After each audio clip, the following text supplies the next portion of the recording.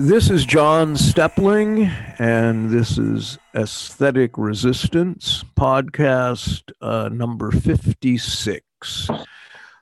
With me in Sweden, Johan Edebo. Hello, Johan. Hey, good evening. Hiroyuki Hamada in Long Island, New York. Hi, John. Varun Mathur is back in New Delhi. Hello. And Corey Morningstar in Toronto. Hi, Corey.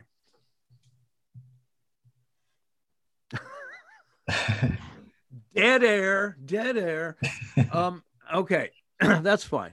I wanted to start. I mean, it's been 3 weeks almost since we did a podcast, and obviously lots of stuff has gone on. I will start, John. It's become so predictable that I'm bored. Okay. I mean, we knew, a new variant will come, right? In Canada, in Ontario, they said in January, everything was going to end. In March, everything was going to end. They said months ago, I laughed. I said, that won't happen. New variant's going to come. And then there'll be booster shots and chaos and online school. And what do you know? New variant, Omicron, movie, like it's all, very, very spectacle-like. And all of a sudden, new restrictions, surgeries delayed. It's all, boosters, chaos, mass. I mean, it's just so very predictable and boring at this point. Yeah, well, it just, as of yesterday, Norway went into semi-lockdown, pretty much 3/4 lockdown. Nobody quite knows what that means, which again speaks to how they never make anything clear. Kindergarten, what Barnahaga here is yellow alert, and high school is red alert. And I asked somebody what was the difference, and they said, we don't know. This is somebody who works at school. So there's that, and you can go to restaurants, but the waiters wear masks. You don't have to. I mean, all these ridiculous kind of protocols and stuff that are completely irrational, make no sense. And my chess club was closed down. Why that got closed down, but restaurants stay open is, for example, beyond me. I wanted to read a couple of paragraphs from Paul Kingsnorth, who's an Irish environmental activist and author. And I have issues with some of his stuff. I just saw an interview with him, but mostly he's been very, very good.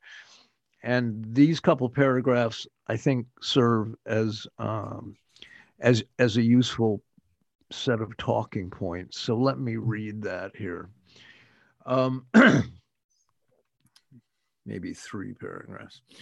I'm a writer. This is him. I am a writer. I know how to construct stories. I know what makes them succeed or fail, and I have a nose for when a story does not hang together.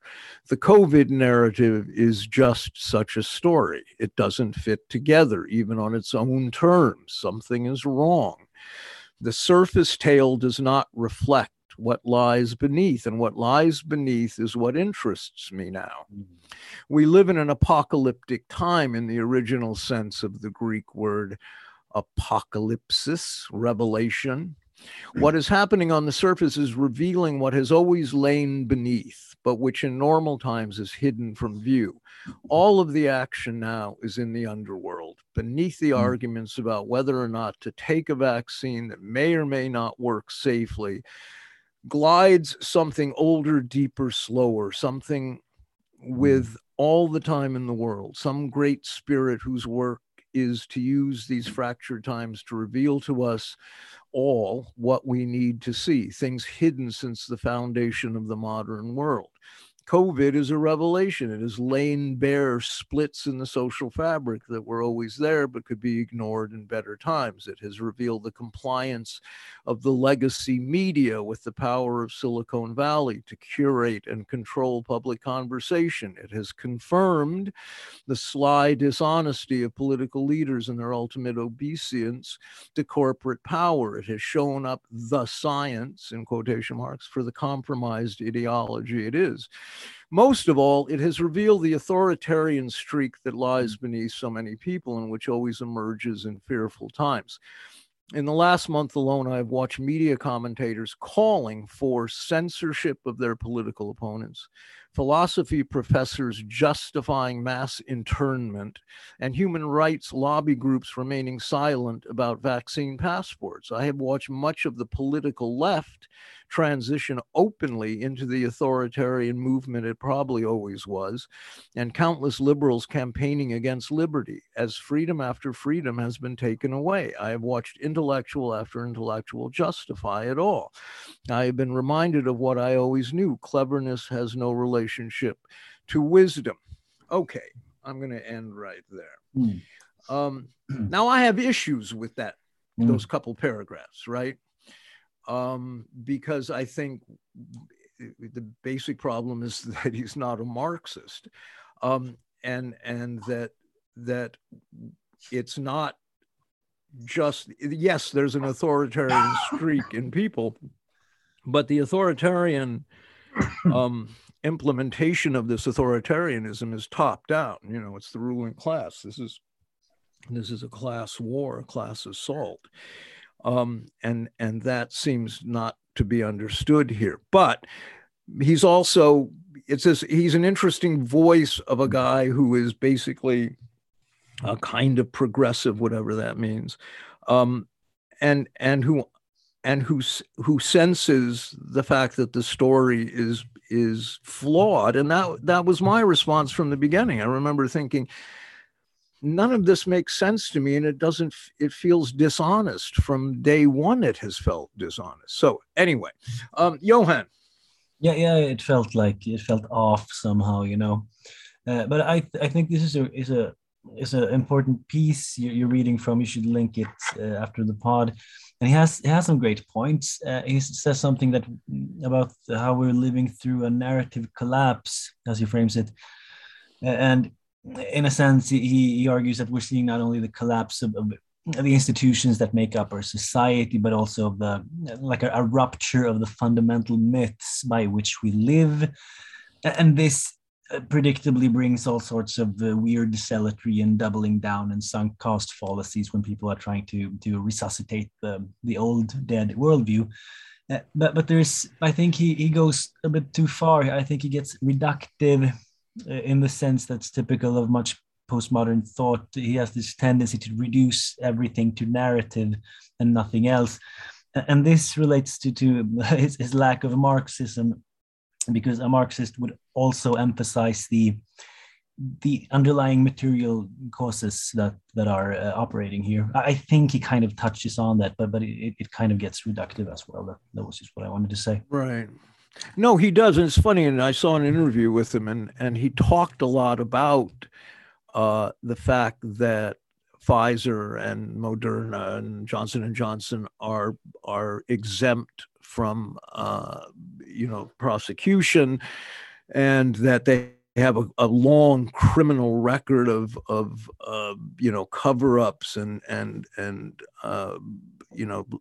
manufacturing drugs that proved to be dangerous, and that they forged reviews that allowed them to get approval too early, et cetera, et cetera. He knows all of this, but somehow it doesn't fit into, as you say, this narrative where he wants to see something of that COVID is a proxy for these other forces, and he's leaving out the force of Western capital, essentially. But he understands the authoritarian nature of vaccine passports, and the idea that you have to scan your QR code or whatever the hell it is before you go to the restaurant or bar, and he mentions in the interview how quickly that stuff has been normalized. And this is something I've noticed here in Norway, that people just they've absorbed all of this stuff, or most of it, into their daily lives with barely a ripple of disruption, and it's disturbing, and that's a really key issue, I think. Anyway, yeah. So, Corey, do you want to?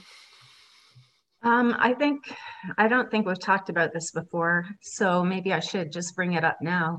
I mean, a lot of this stuff, it's, this was really strategic and pre-planned before it happened, just based on the very same day that the WHO announced the pandemic. The World Economic Forum announced their COVID task force in partnership with I can't remember, I think it's over 200 corporations at that time, which quickly grew to over 600 and then over 1,000, I believe. I'm not sure where it's at now. And then within a few days, you had the launch of the global, I forget what it's called, the global education, whatever it's called. It's the virtual education with Facebook and Google and Microsoft and everyone at the top. So you had all these things that were sitting there waiting in the wings, right? Ready to go. I mean, that takes a lot of planning. These things just don't happen on a whim. They don't happen in a few days, a few hours, or even a few weeks. One thing is the sought future of healthcare. And so this is a quote: the World Economic Forum, the international organization for public-private cooperation, hosts a private sector constituency of the UHC 2030 and provides a platform for interaction for all UHC 2030 partners and health systems network. So this is about the Great Reset. It ties into UBI, the World Bank, and the WHO. So it's the UHC 2030 International Health Partnership. And you can expect that to, like, when UBI begins to be rolled out globally, and I'm surprised we haven't seen that happen yet globally, we can expect the public health care to disappear. So all of this, even in Canada this week, we had, I think in Alberta, they've delayed 15,000 surgeries this month. I can go back and look at the article. I mean, a lot of people are dying from lack of treatment and lack of diagnosis for cancer and that. So we have, deaths in the thousands that don't matter on the back of COVID. So again, it's getting used to this, right? Getting used to having no healthcare. I mean, the emergency rooms have been empty now for a couple of years as everything moves to telehealth. So this is a part of telehealth. So see the universal, what's this called? Universal Healthcare, International Health Partnership 2030. It doesn't mean that healthcare is free. It means that personal out-of-pocket payments do not deter people from using services, and that people are protected from quote unquote catastrophic health expenditures. And then if you go to the Lancet, there's actually an article from the fall of 2019, UN high-level meeting, time to act on universal health coverage. And then all the partners you have, all of them, Merck, Johnson & Johnson, Pfizer, all the same corporations and institutions that are involved in everything else that are consolidating their power globally. And so it's, I believe this is invite only. I have a list of all the partners. It's massive. Every single huge pharmaceutical corporation basically in the world. I think there's at least 37 of them. Anyway, it's really, really important. I can share a link for people to look that up, but it's sort of the direction all this is moving in. Johan? Yeah, just a parenthesis on this issue. I mean, it's not only that treatments are being canceled, it's also that the infrastructure of medical research is being hyper-focused on COVID and nothing else, this has a lot of indirect negative effects. There's an article in the Times, the British newspaper, with the title, medicine on hold as thousands of clinical trials are abandoned. I'll just read the first paragraph. Thousands of clinical trials seeking new treatments for diseases, including cancer and heart disease, have been suspended or abandoned in the wake of the COVID-19 pandemic. Experts warn that improvements in patients' chances of survival in a variety of serious diseases were likely to reduce as a result. And they say further that they permanently closed 1,500 clinical trials of new drugs and treatments, while a further 9,000 have been suspended. And this is due to the extensive focus on COVID and nothing else, which is being done in medical research. Well, it's interesting that the Prime Minister in Norway here appeared on television. Everybody was watching 8 o'clock to announce the implementation of new restrictions, the resumption of new restrictions. And he said, because Omicron, the variant Omicron, has changed the rules. And if you listened to that speech, you would have assumed naturally that this was a very dangerous variant, a very dangerous virus. And in fact, not a single person so far globally has died from Omicron.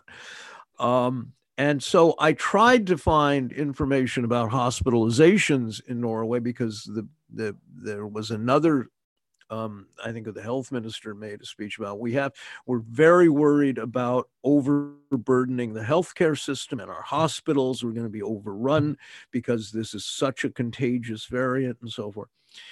And of course, it's not true. The hospitalizations are very low. Nobody is deathly ill at all, but you can't find the information about how old the few people who are in hospital are, if they have comorbidity, et cetera, if it's Omicron or just COVID or whatever it is. It's impossible to find this information. And I was reading a headline the other day, because the NBA season, basketball season, is underway in the US. And they've had to postpone games because 2/3 of the Chicago Bulls team tested positive for COVID. And they have to go through these protocols and, I guess, quarantine of some sort and so on. None of them are sick, mind you. Not a one of them has a symptom. But this is never mentioned in the article. You have to dig and research and find out what's going on. Nobody's sick. Nobody's sick. On the other hand, athletes seem to be dropping like flies from heart conditions. All of them, of course, vaccinated. And that's a story that I think the mainstream media is having trouble finding a narrative to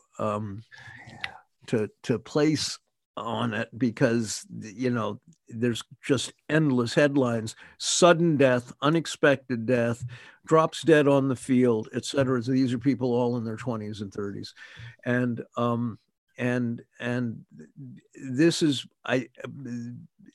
this is something that at a certain point there's going to have to be a serious propaganda exercise initiated to explain it all, because the numbers are just too high. Johan? Yeah, but we already hear that it's because of the stress of COVID, and Right. climate change.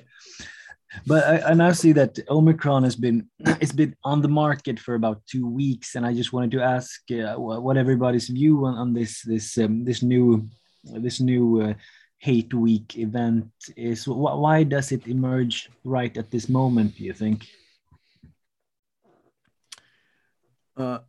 I think everyone's ready. The boosters are ready. The third booster. I mean, all through North America, at least. I mean, Right. number 4 or 5, but here, this is the perfect thing to get people scared to go get the booster shot.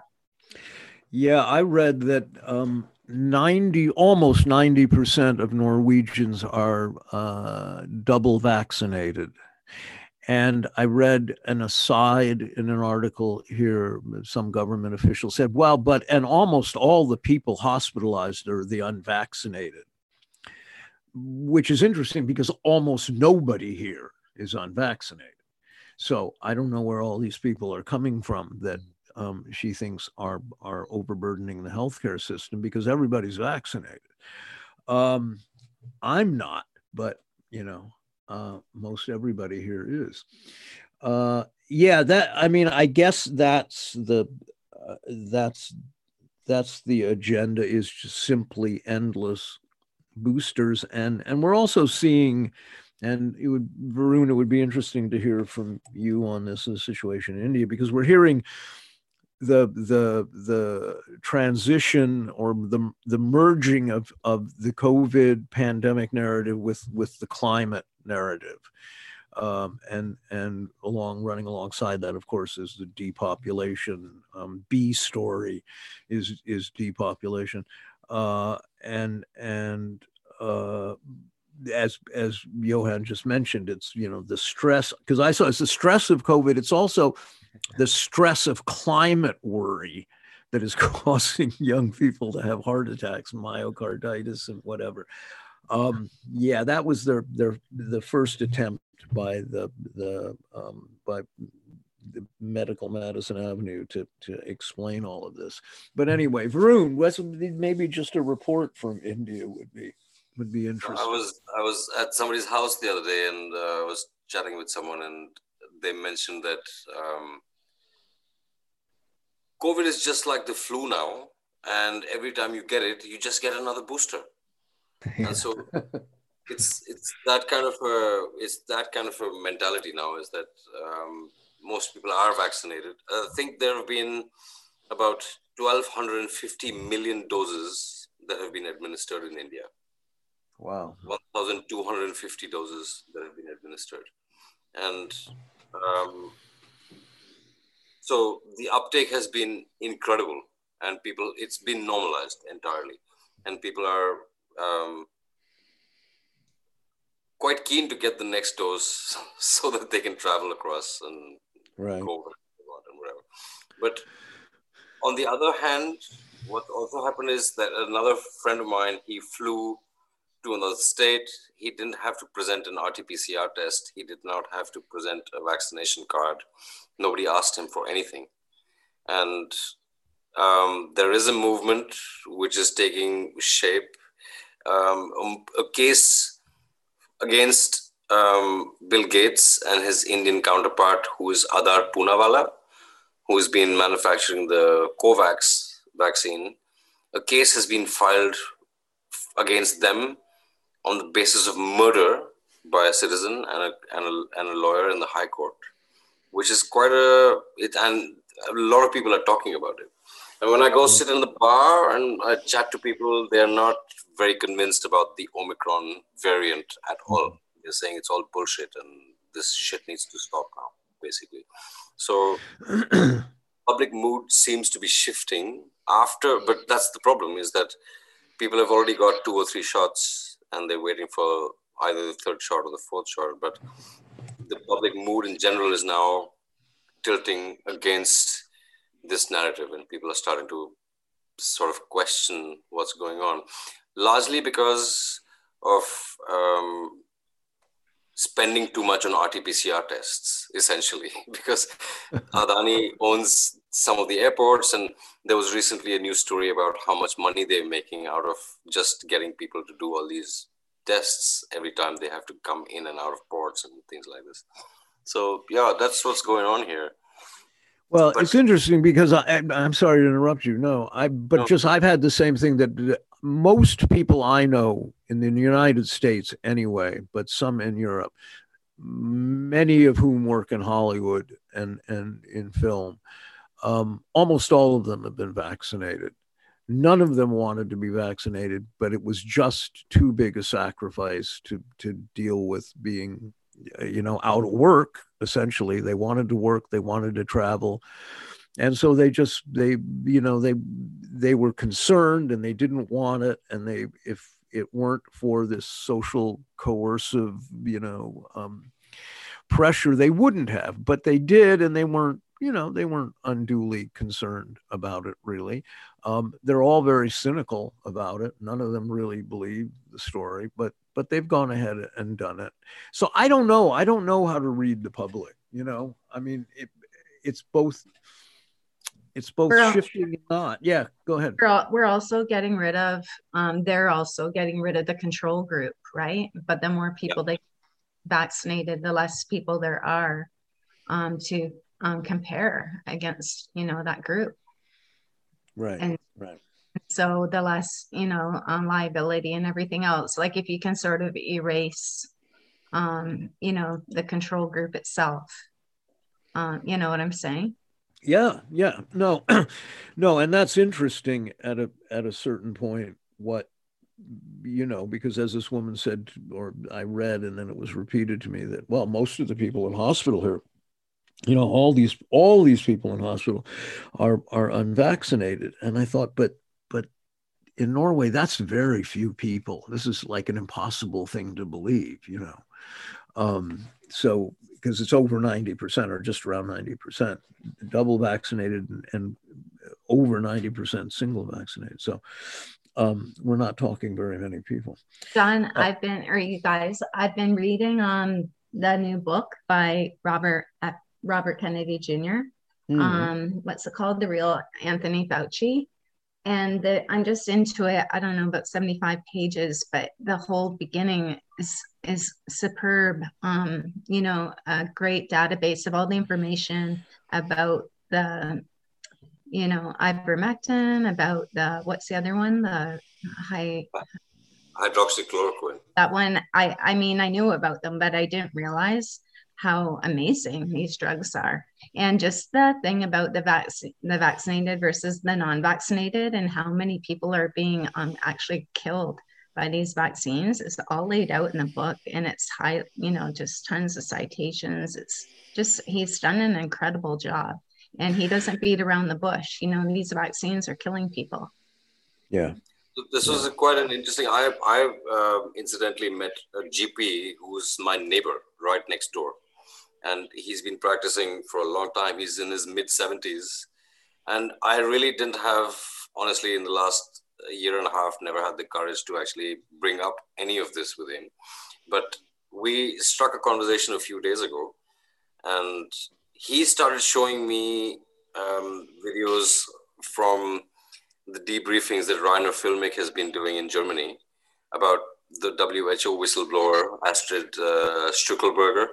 And then I went over to his house today, and he said that the only thing that he's been prescribing all his patients has been ivermectin and HCQ all through this time. And he's been able to help a lot of people stay out of hospital and get healthy quick enough. And that he himself has not taken the 2 shots, which was quite a surprise. It was quite a good story to hear. Yeah, it's I think that one of the important stories to come out of the last 2 years, and I suppose this is obvious, has been the power of media, electronic media, mass media, you know, legacy media, however you want to define it. The flagship papers and internet sites and television stations and all the rest.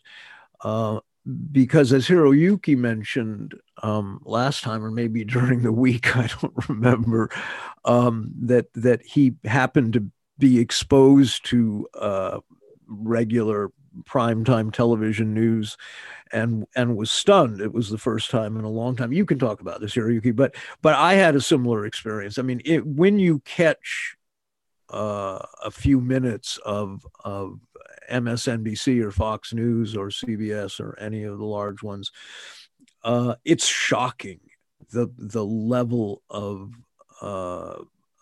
propaganda that they yammer away, beating on the same theme, and they all say the identical same thing, and it's just pure fear mongering and indoctrination. And I think because none of us tend to watch those or read those sites and places, it always comes as a kind of I don't know, shock when you do, because they are very powerful. They shape the discourse. They influence people. Deep down, people have decades and decades and decades of conditioning, whether they are cynical or not, or skeptical to something. They still at bottom tend to believe those voices. At the end of the day, they are distrustful of any dissident voice that is not coming out of one of those spaces of official authority. But anyway, Hiroyuki, maybe you can. Oh yeah, that's really really totally true. That the power of the media, we are away from those things, but a lot of people rely on those things and regularly take in those things. So and like you were just saying, it's really shocking to re-exposed, and the effectiveness and the blatant nature of use of everything, use of phrases, rhetoric, the visual, the graphs, and the terms.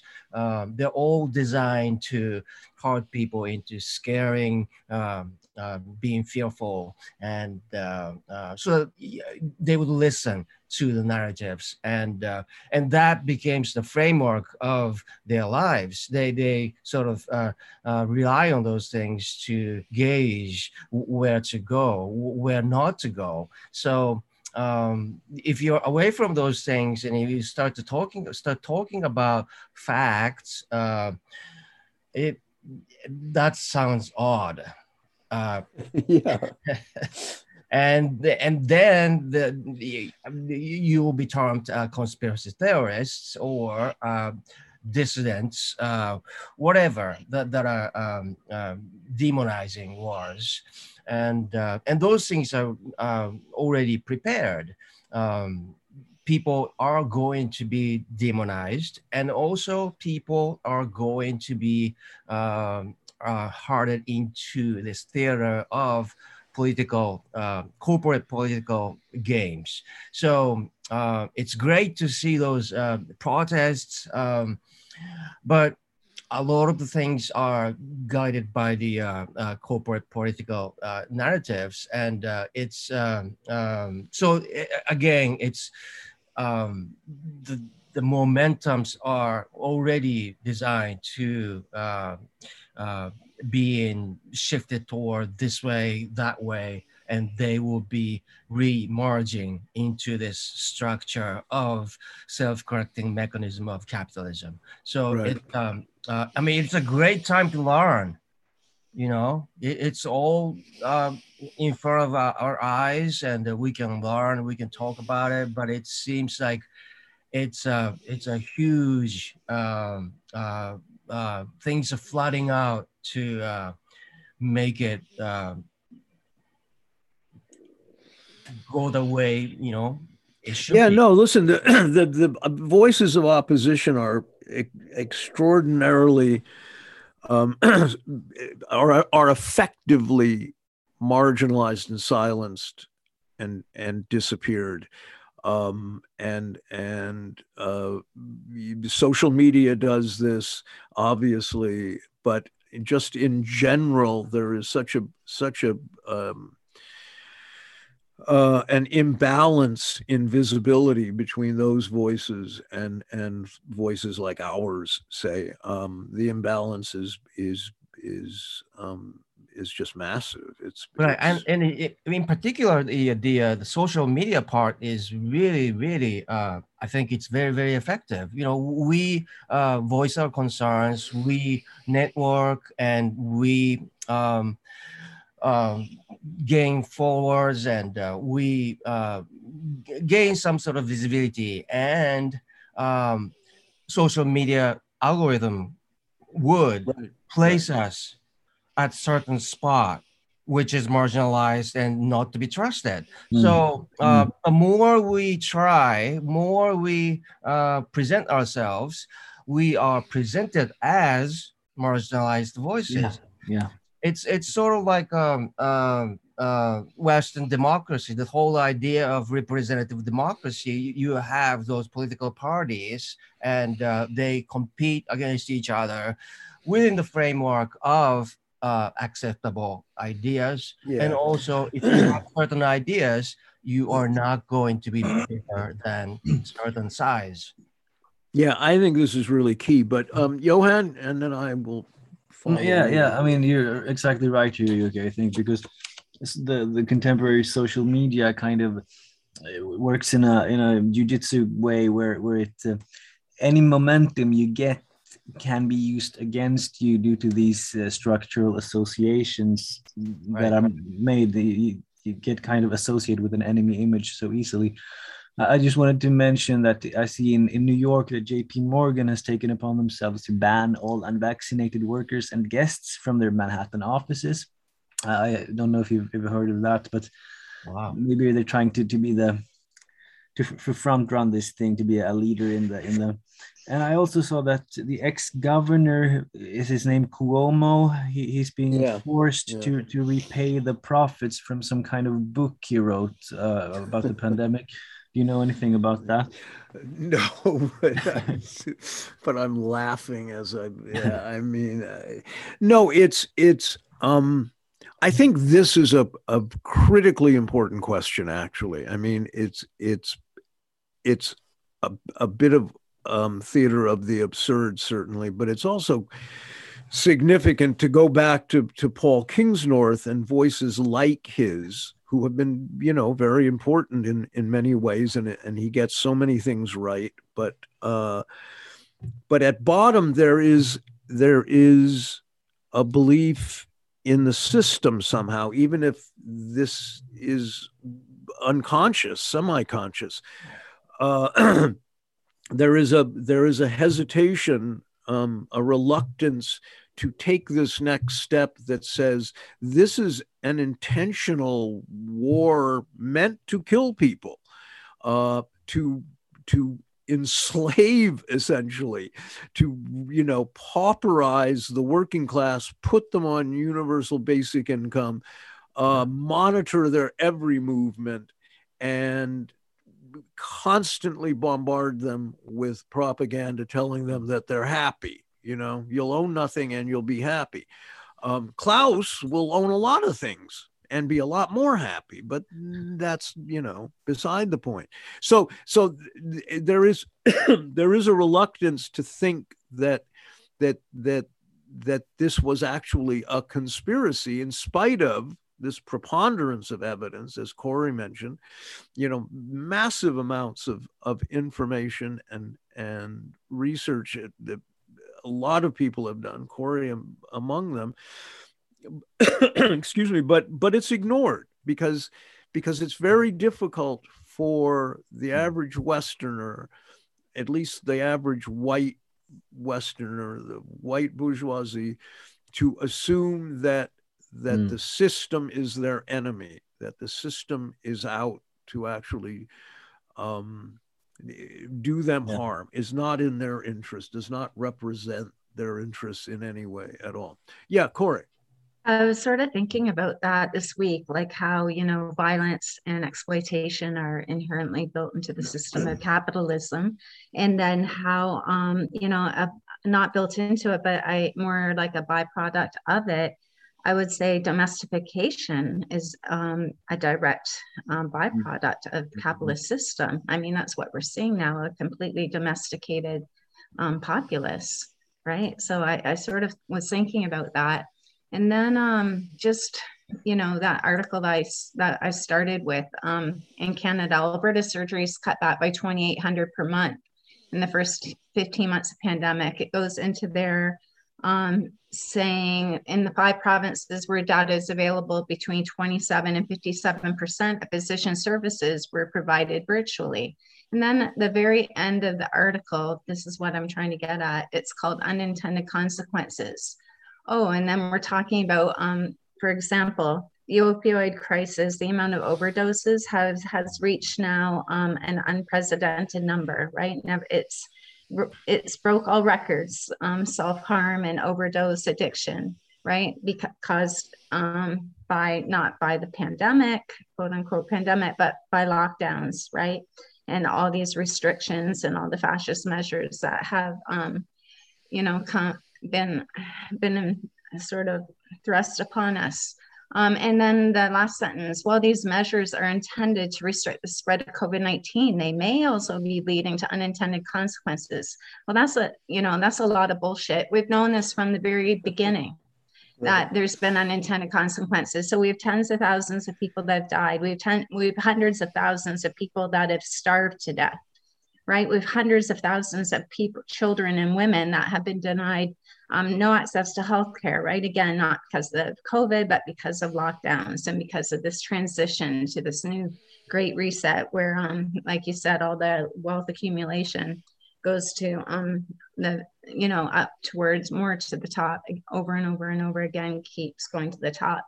And I just wanted to add, because sometimes I divulge things that, you know, I see in my life directly. And like, I think I haven't even said that. One of my own kids, you know, confided in me that she has called the suicide hotline twice in the past month. And my niece was just recently taught down off a bridge, jumping off a bridge, killing herself, right? She's Native. I mean, these things are real. These are happening and no one gives a shit. So the same people that say they care about your health are happy to see everyone, you know, ODing and killing themselves, dying from no treatment, depression. Imagine the meds, right? Imagine the pharmaceutical medications now that people are being prescribed. This is a losing game for the working class, right? And the peasantry. There's no one winning here. And it doesn't stop until we say enough. We're done with this. People have always died from the flu. People will always die from the flu, right? Right. Yeah. But just go ahead. Something. Yeah. Because right now, what's happening, I mean, it connects to what Hiroyuki and Corey both said just now, is how the game is played, in the sense that right now, there is already plants of news stories in mainstream media in India, in all the publications, saying that India is going to start witnessing a decline in population growth rate and fertility across religious groups and things like this. They're saying that India's population will soon start to shrink more than expected, and things like that are already being planted in the news. And it's not, you know, and when they start putting this stuff out, then people normalize it already. It's like, it's a natural occurrence, and nobody is going to be willing to, let's say, connect a heart attack 6 or 8 months after vaccination to the vaccine. It's going to be more with the propaganda of climate change and all that nonsense that's going on. So this kind of conflation that these people are masters at doing is always going to keep them away from actually anybody pinning the blame on them directly. That's the propaganda. It's really genius in that sense, you know? Well, I think what's interesting to ponder the extraordinary power of the ruling class in this, and their control of media and entertainment. I forget where, HBO, Showtime, one of them had a limited series directed by Barry Levinson called Dopesick this last few months, about the OxyContin story. And it's about the extraordinary malevolence of this drug company, their dishonesty, their forging of records, their disregard for human life. They didn't care how many people overdosed, et cetera, et cetera, et cetera. It's a sort of expose. Now, it's also a bit of a fairy tale, because it sugarcoats a lot of the even harsher realities, but it is a story about a profoundly corrupt, health system, institutions of health, the FDA, and all of these places, doctors that were bribed and paid off, and et cetera, et cetera, et cetera, et cetera, et cetera. This is prime time, very, lots of ratings. It's going to win lots of awards, and virtually nobody then looks over and looks at the COVID story and Pfizer and Moderna and Johnson and Johnson and makes the connection. It's remarkable. This is entertainment, and it's a feel-good story, and people can applaud the success with which they were prosecuted and so forth. But then they will believe wholeheartedly in the declarations from Pfizer executives, a company with decades of lawsuits, and they paid out billions and billions, tens of billions of dollars for wrongdoing. That connection is not made. They will still believe the narrative about the vaccines, that these are essential. They're not going to harm you. Trust the science, et cetera, et cetera, et cetera. And one of the things Kingsnorth mentioned, I think, to his credit, was that early on, his first shock, and I think we've talked about it on the podcast at some point, his first shock was that there was no public debate. There should have been scientists and virologists and sociologists and psychologists on every news channel debating vigorously the pros and cons of lockdowns and this unprecedented sort of house arrest that healthy people were put under, et cetera, et cetera, et cetera. Nothing, not a word. In fact, any voice of dissent from the beginning has been silenced, demonized, stigmatized, shamed, ridiculed.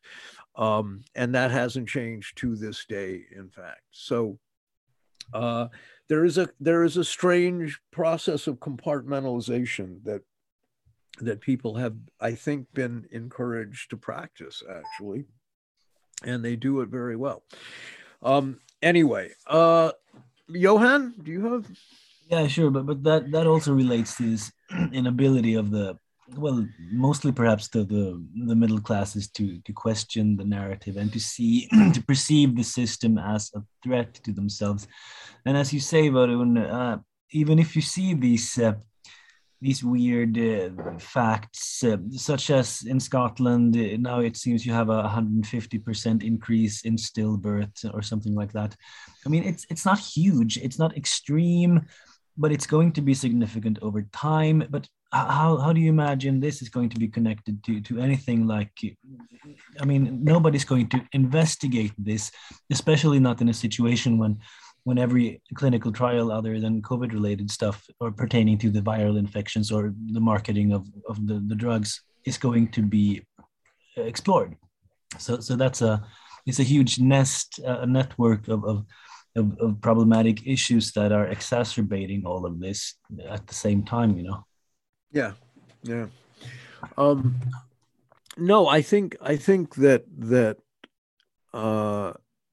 there's a tendency, I think, that we all have to generalize, to think in black and white terms, to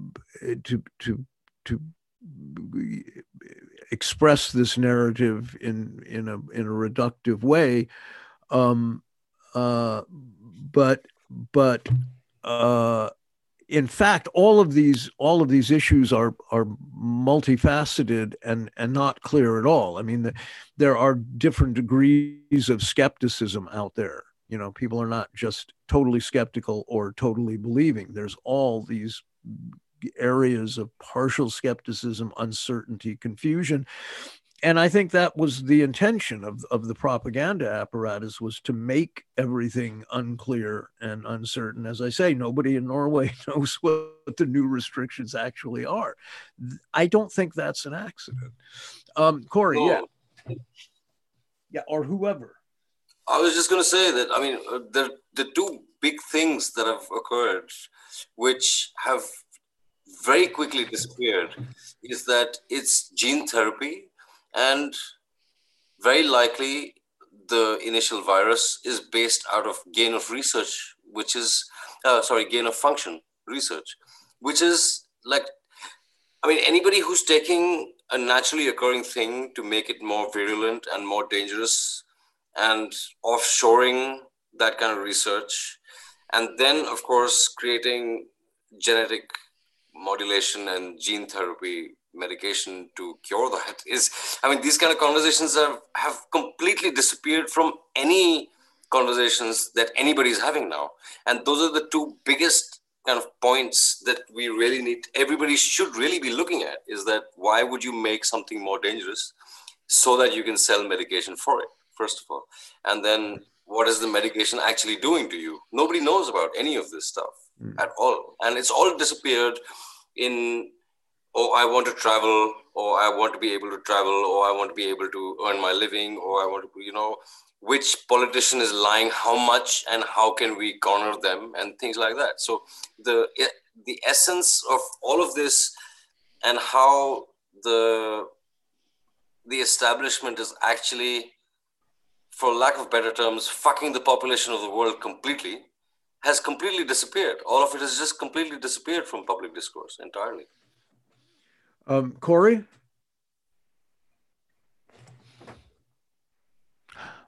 Okay, Johan. Oh no, dead air. Yeah, dead air. I just wanted to ask Corey actually, because I see that there are people, there are lots of volunteers scanning vaccine passports for various functions in Canada. For instance, when the kids are going to play hockey and these kinds of things. And I was just thinking about how everybody is more or less becoming a shill for the official narratives. Everybody's working for free as a propagandist in social media in a way I haven't really seen before. You make these posts and you get these nice likes and you feel good, and you kind of reproduce the stories in that way. And I've been reflecting on how social media, in some sense, presses us into service as propagandists in some kind of crowdsourcing of propaganda. And I was wondering if you have any reflections on that kind of issue, because, you know, it's not just when you reshare news articles or when you write comments, because the systems eat up the data regarding every single like and interaction and these kinds of things you do. And it uses this data to further refine the impact of the information that's transmitted. So it works in many ways to use each and every one of us as propagandists in some sense. What are your thoughts on this? Corey or Hiroyuki? Okay. Go ahead. Okay, so my thoughts on that is yes, because even what Varun was saying, how we're naturalizing the population thing, right?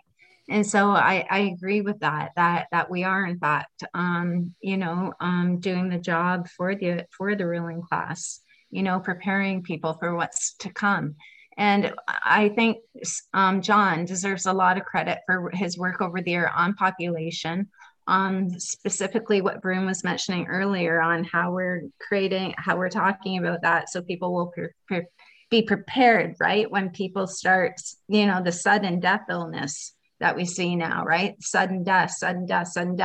If you look at the past month of headlines, you've got in the week, America is looking down a population collapse. You've got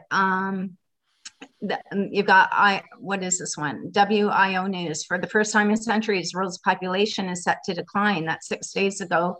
I'm citing a new study published in The Lancet. Then you've got another one, The Guardian. Chinese birth rate falls to a new low. Then you've got Scientific America. Humans are doomed to go extinct, right? So there you've got the narrative already, right? And then when Varun says, when people start seeing it, oh yeah, we knew this was going to happen, right? All of a sudden, dropping dead like flies, not from COVID, but from, you know, I would say the jab, right? Which again, immunity is a service. Why are people taking 3rd, 4th, 5th jabs, right? Why do you need that? The first ones didn't work, right? So you're creating emerging markets, just like the testing. You've got people on the radio talking about Christmas saying, oh, doctor, do you think maybe people should be testing their guests? Oh, what a good idea. Yes, you can pick up your test, you know, at your local pharmacy. And what do you think, doctor? Should we wear masks, you know, inside now when we get together for Christmas? Oh, well, that's not a bad idea, right? So again, we've got border contracts for in Canada, almost $1 billion, maybe $600 million, new testing contracts, like all these new emerging markets. right? And we knew all that, and they talked about that, right? 2019 in Davos, right? Imperial College, you know, the same people that created this paper that started the whole chain of events. How do we create a vaccine revolution, right? Time Magazine a year later, vaccine revolution. Well, look look around what's happened, right? The new war, right? Vaccine revolution, new war on humanity. Well, you know, but this goes back to I think when we're talking about doing the work for the ruling class in some sense, they are able to neutralize and repurpose dissent and create a frame that reverses the original meaning of that dissent. I mean, all these things, we understand how algorithms work and distort and control the message that's out there and what people read and how they read it. All of this is understood and has been understood, and I have no solution to it other than to keep finding ways to somehow articulate what I believe, what people believe. But I think the hardest single issue is, and I hate to go back to Marx again, but there is an enormous reluctance to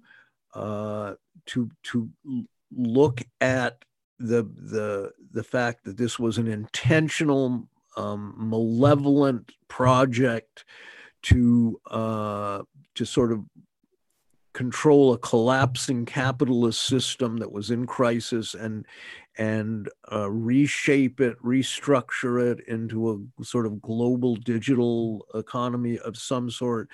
I mean, there's various interpretations of what that means, but to look at these extraordinarily wealthy individuals, unelected, wielding enormous power everywhere, and to see them as dangerously insane, firstly, but certainly ill-intentioned.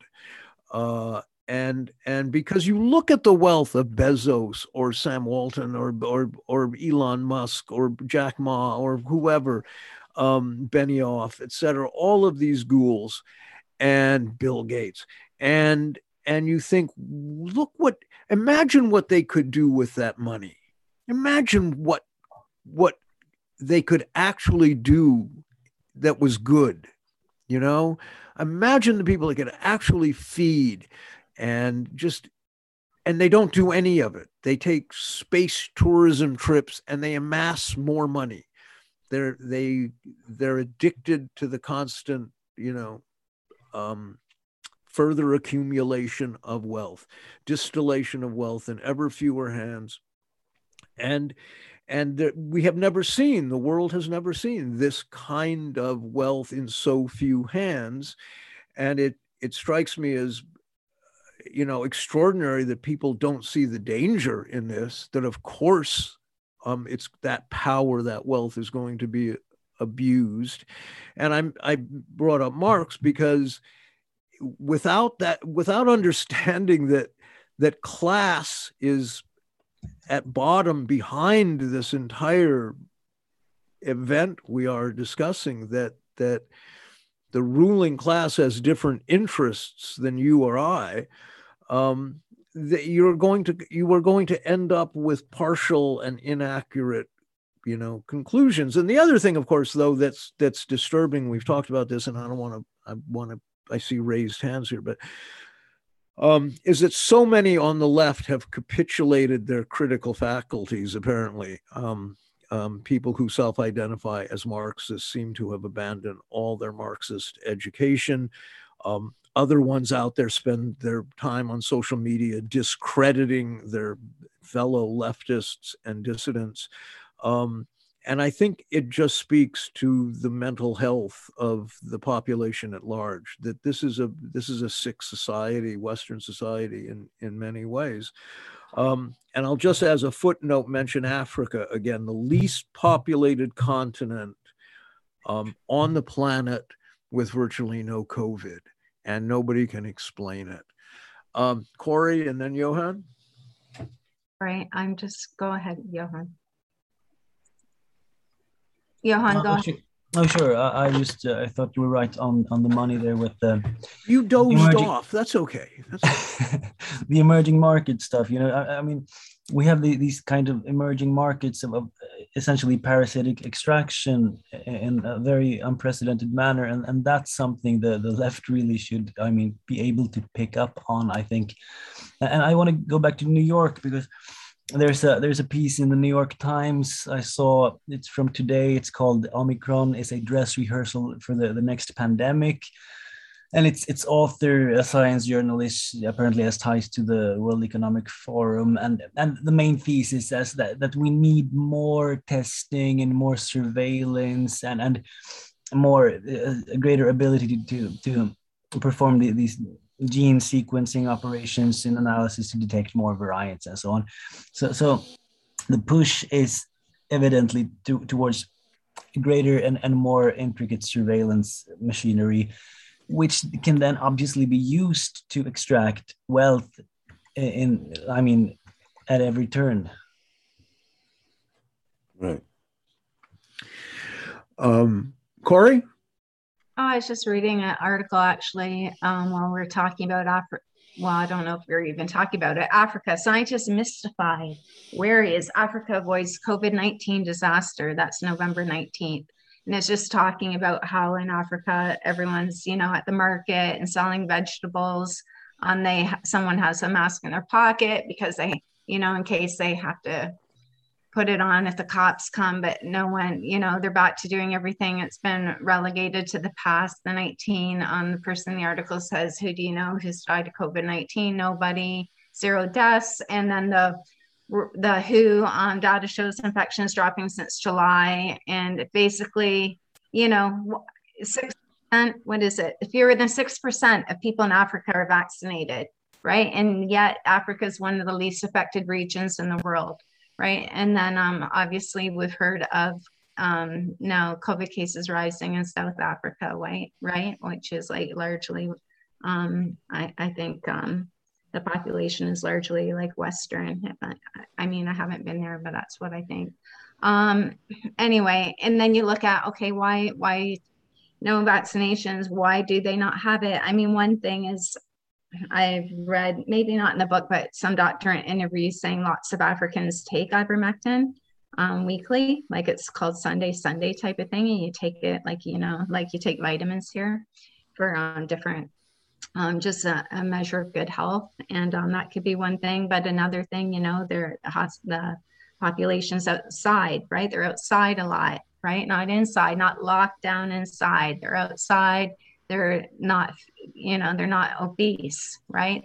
They don't put their parents in old age centers or whatever you call them, senior care facilities. They don't lock them up in boxes, right? And leave them to people to care for them that don't want to care for them, right? Like people that are poorly paid and don't want to be there.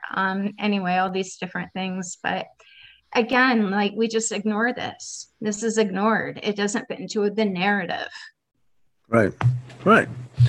No, it's remarkable. And then you look at the most heavily vaccinated countries, Gibraltar, Israel, West Flanders, I guess Ireland, with huge increases in COVID infections or positive test results. Who the fuck knows? But that the vaccine so patently doesn't work. I mean, I don't know how this is spun, except that I think the propaganda narrative is so entrenched, has been repeated so much, and people, again, compartmentalize, they function off a rote obedience to these voices of authority, even if they know. I think most people would tell you who adhere to the official narrative would tell you, oh, well, that Fauci, yeah, he looks like a little criminal. I don't trust him. But they do what he says, and the other voices globally, I mean, are the health minister in Canada, the one that wants you to wear masks while having sex. Extraordinary. I mean, these extraordinarily crazy people. Jacinda Ardern, is that her name, in New Zealand? Bonkers, so visibly insane. Then you look at Australia.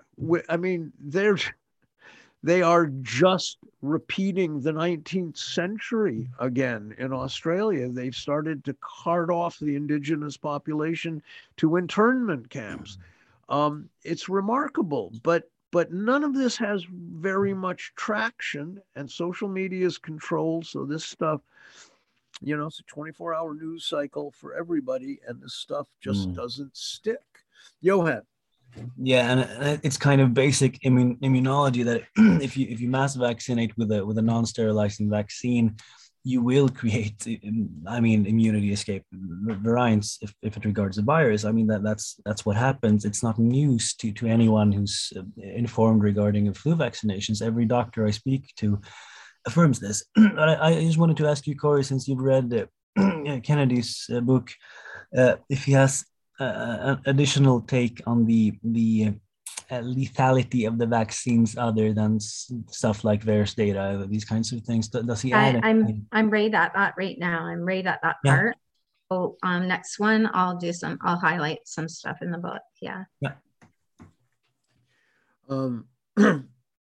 Yeah, we should provide a link to where people can get that and what the title of it is and stuff. I've not read it yet, but yeah, I think that when you look at the last 2 years, I mean, if you go back and look at these podcasts for when our official group here kind of started, from back in it's 2 weeks to flatten the curve, to where we are today, it is. Everybody agrees. It's remarkable. It's hard to fathom that. I feel this way. I'm surprised that this has happened as quickly and efficiently and effectively as it has, notwithstanding the massive protests. They are very big protests, but they're not going to ultimately go anywhere. I don't think. I hope I'm wrong about that. But in the same way that people protesting the lead up to the war in Iraq did absolutely nothing to deter the war machine from attacking and occupying and on and on. And so there is a strange unreality to all of it. I'm most fearful, I shudder the most when the discussion turns to children. Having 3 small children, having grandchildren, it really does strike fear in my heart, because they're coming for everybody at some point. The perpetrators of what is a global crime. They're coming for everyone. They want some sort of absolute system of control that now I don't think they're going to get that, but the not getting of it is going to cause enormous suffering and bloodshed, I think, and violence. Johan. Well, I hear you. Oh, sorry, is it Varun? Sorry, yeah, I was just going to say that the head of the EU wants to, she's bringing up scrapping the Nuremberg Code right now. And that's a really scary prospect considering what's going on right now. And I mean, I just want to add really quick is that when we have these discussions and all of us are having these discussions with other people in our circles and we're looking at it very logically, but I think there is a very deep sense of aspiration, which is, I think, a class dynamic in the sense that rich people own the knowledge. And so we must all follow the rich people in that sense. And mass society is functioning like that. And that's why Elon Musk can get away with saying, okay, we're going to launch Neuralink next year, considering that Facebook has just launched Metaverse where people are spending $650,000 buying a virtual yacht, which you will never sit on in a real ocean. It's just unfathomable the kind of neurosis that has seeped into society is just ridiculous, absolutely ridiculous. Right. No, I feel you. Corey? I wanted to add, because you brought up children in Canada, I just want to give an update of the adverse event reports by age group. Even though Canada started giving children age 5 to 11 the authorization, Health Canada about a month ago, which actually Health Canada is almost wholly funded by Big Pharma, by the pharmaceutical industry. Anyway, they authorized it, and for some reason on the Health Canada government info base, from 0 to 11, they have not available. They haven't provided any of the adverse event reports for that age as of yet. And that's up to December 3rd. Age 12 to 17, we're almost at 1,000 adverse event reports. And then in comparison, age 12 to 19 deaths since the beginning with COVID, age 12 to 19 are 8. And then almost 1,000 adverse events. And that's just what's been reported, which actually represents only about 10% of the actual events. Johan? Yeah. I mean, I agree. It looks really bleak, but I mean, I also sense that there is this deep distrust of the institutions and the broad layers of the population. So I mean, I think there's hope in the proles, as Orwell says. So I just wanted to ask Hiroyuki, what's the situation in the art scene in New York and so on? On that note, I do think the at least on the surface, I think the art world is pretty much swallowed by the corporate phenomenons. I don't think people operate within what we call dissidence sphere. It's pretty depressing. It's you would come across institutions requiring you to be vaccinated. Even if you live in a place that doesn't require those things, they would voluntarily require, and you can feel that they are doing it because they feel the pressure to stay within the status quo. That's how they operate. Again, that's the guiding principle is within the corporate party political framework and capitalist framework. And there are things you can say, but there are things you can't say. And I mean, we try. Like I kind of separate my artist social media account and rest of the social media accounts, and I don't really talk about what we are talking about here in the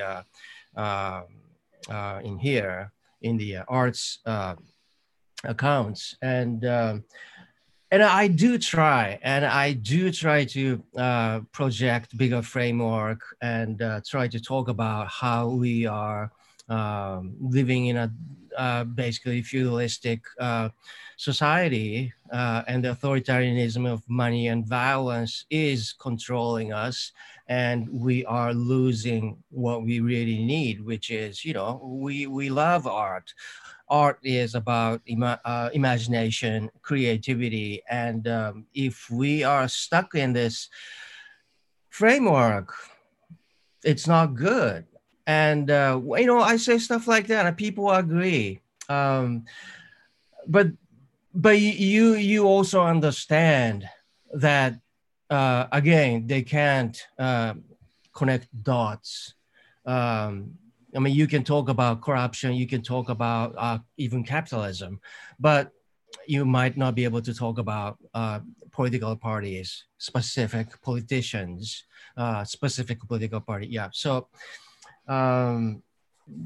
it's, I think artists Unfortunately, artists are very good at working with their own frameworks of whatever they do. And if they decide that this is their field, they'll be very, very good, but they're very, very good with lying about things. They're closing their eyes with certain things. And and this is I think that, I mean, I'm coming to conclude this because I see so many good artists, very, very smart people, being totally clueless. They have extraordinary capacity to set this framework. And this is very, very useful. They do beautiful things within whatever they decide is important. But once you step out of it, things don't make any sense. And this is something that I'm having a hard time with myself as well, being an artist and being able to speak and being able to communicate on the same level. But there is it's a tough thing for artists, I think. And but at the same time,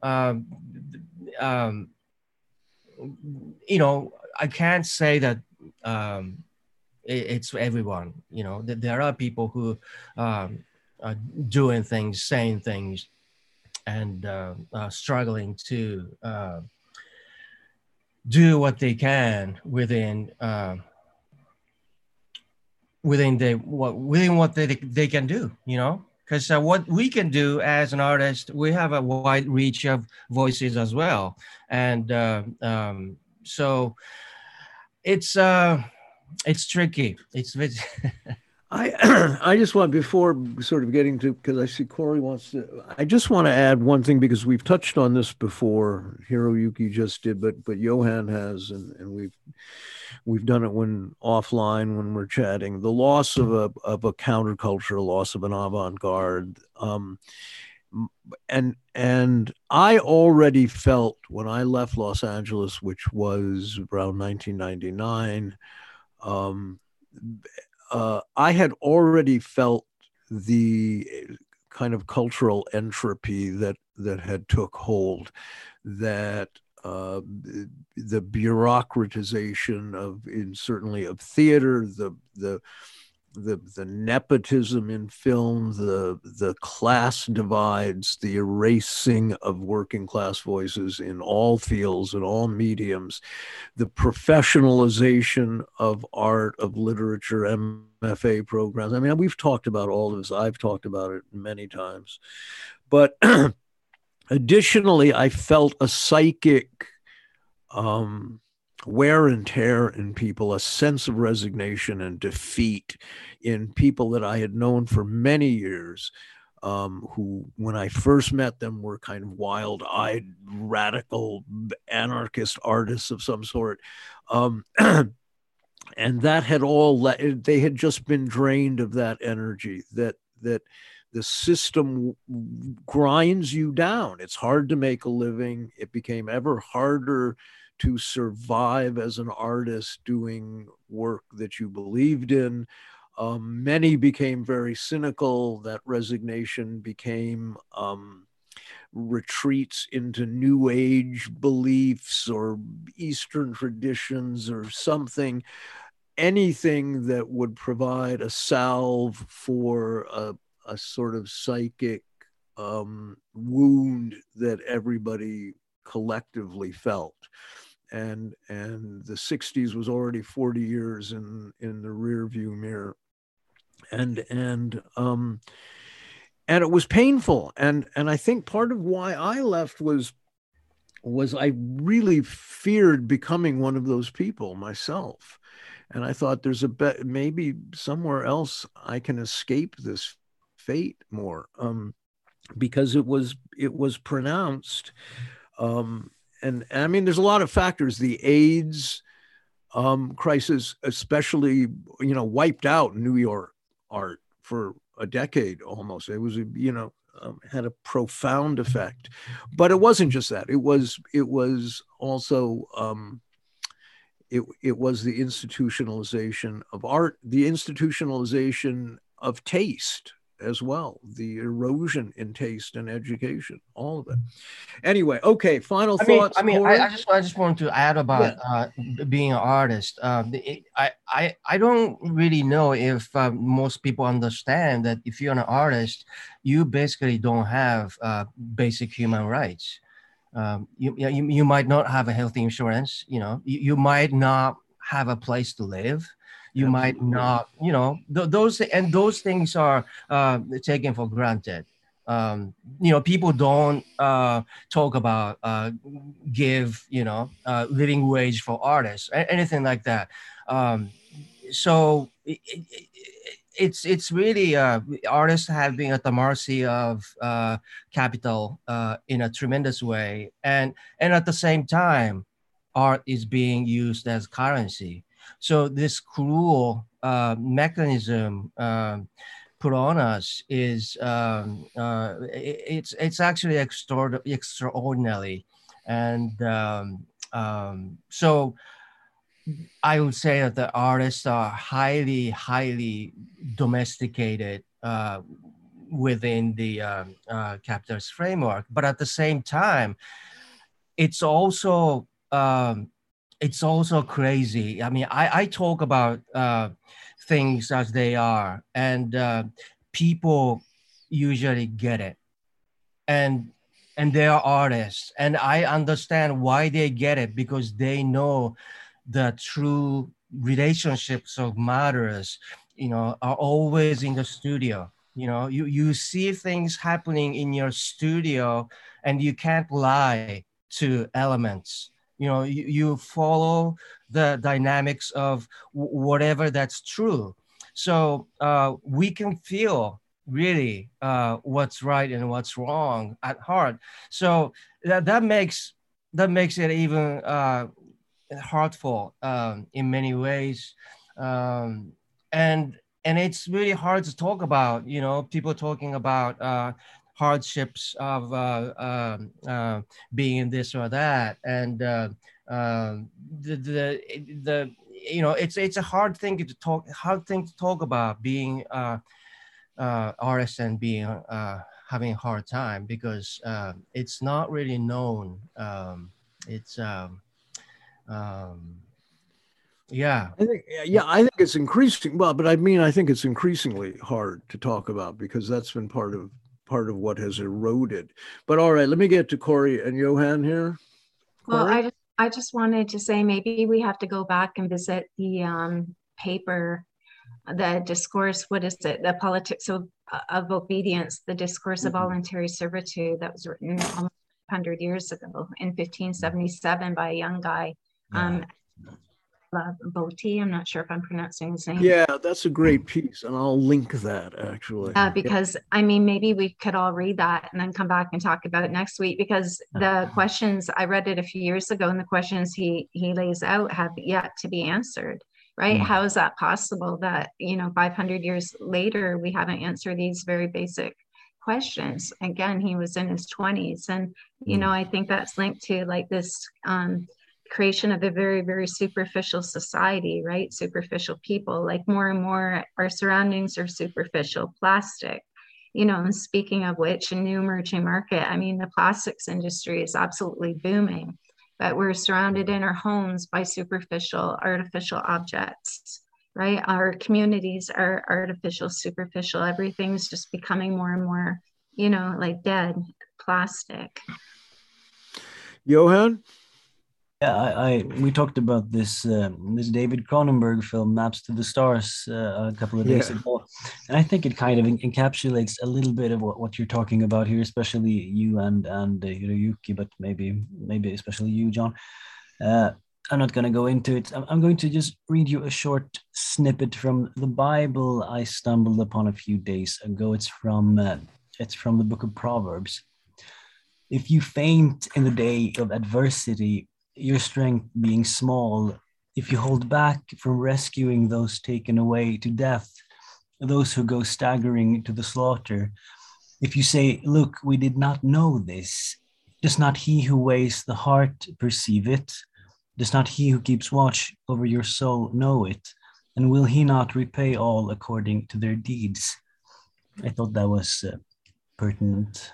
Yeah, I like wrapping up with the with Proverbs. I think that's sort of appropriate. No, I will just add as a final thought, unless anyone else has final thoughts, that what I think artists, when I think back 40 years ago, 50 years ago, when I was quite young, you were able to live as a young artist on very little, and you weren't really persecuted or stigmatized. You didn't have to have a degree from a university, an MFA program. Those programs have done enormous harm to Western culture, but you were able to find fellow artists to talk to. There were places to go. There was cross-pollination. I remember running into poets at the church where Theater Genesis was, St. Mark's, and avant-garde jazz musicians, and suddenly we would all be talking one night, and I had just met them, and that sort of thing happened all the time. That's impossible now. That's all gone. The artists I know people who do work, they write books, they even sometimes self-publish those books, they paint for themselves, they're not connected to any gallery because they don't have the connections. People write plays and put them in their drawers. People I know trying to work in cinema with any integrity, it takes 7 to 8 years to get a film made usually, and that's 7 to 8 years of intensive work and hustle. It's dire. Of course it takes a toll on people, and it's very hard to not feel one's confidence ebb away, and if you have a family, it's extraordinarily difficult. That has changed dramatically and gets ever worse. I think we are at some sort of nadir culturally, I think, at this point. But that opens us up into a whole other huge discussion. All right. If any last thoughts? Otherwise, thank you all. Johan, Hiroyuki, Varun. Corey? Can I just add? Yeah, absolutely. I wanted somebody to. Yeah. Well, Johan was saying about the basically the pressure to stay within the framework is really domesticating. The way we are forced to repeat what the authority want us to say. I think it really happens on many levels. It doesn't just happen to the people who are following the mainstream media narratives. I think part of the reason that we keep hearing about anti-communist narratives, anti-socialist narratives, and anti-Marxist narratives is that I think it's basically saying that I oppose all these things, but I'm still with capitalism. Right. I think it comes down to that. I think people want to ensure that they are not the enemy. At least I kind of see that within the field of art as well. Yeah. All right. That's a good place to conclude. A sobering place to conclude. All right. Thank you all. And this will be up in I hope very soon. Thanks to Jack Littman, as always, for his technical expertise. And I'll see you guys soon then. Talk to you soon. I won't see you. I don't have a travel pass. All right. Talk to you later. Thank you. Talk to you later. Thank you. Thank you.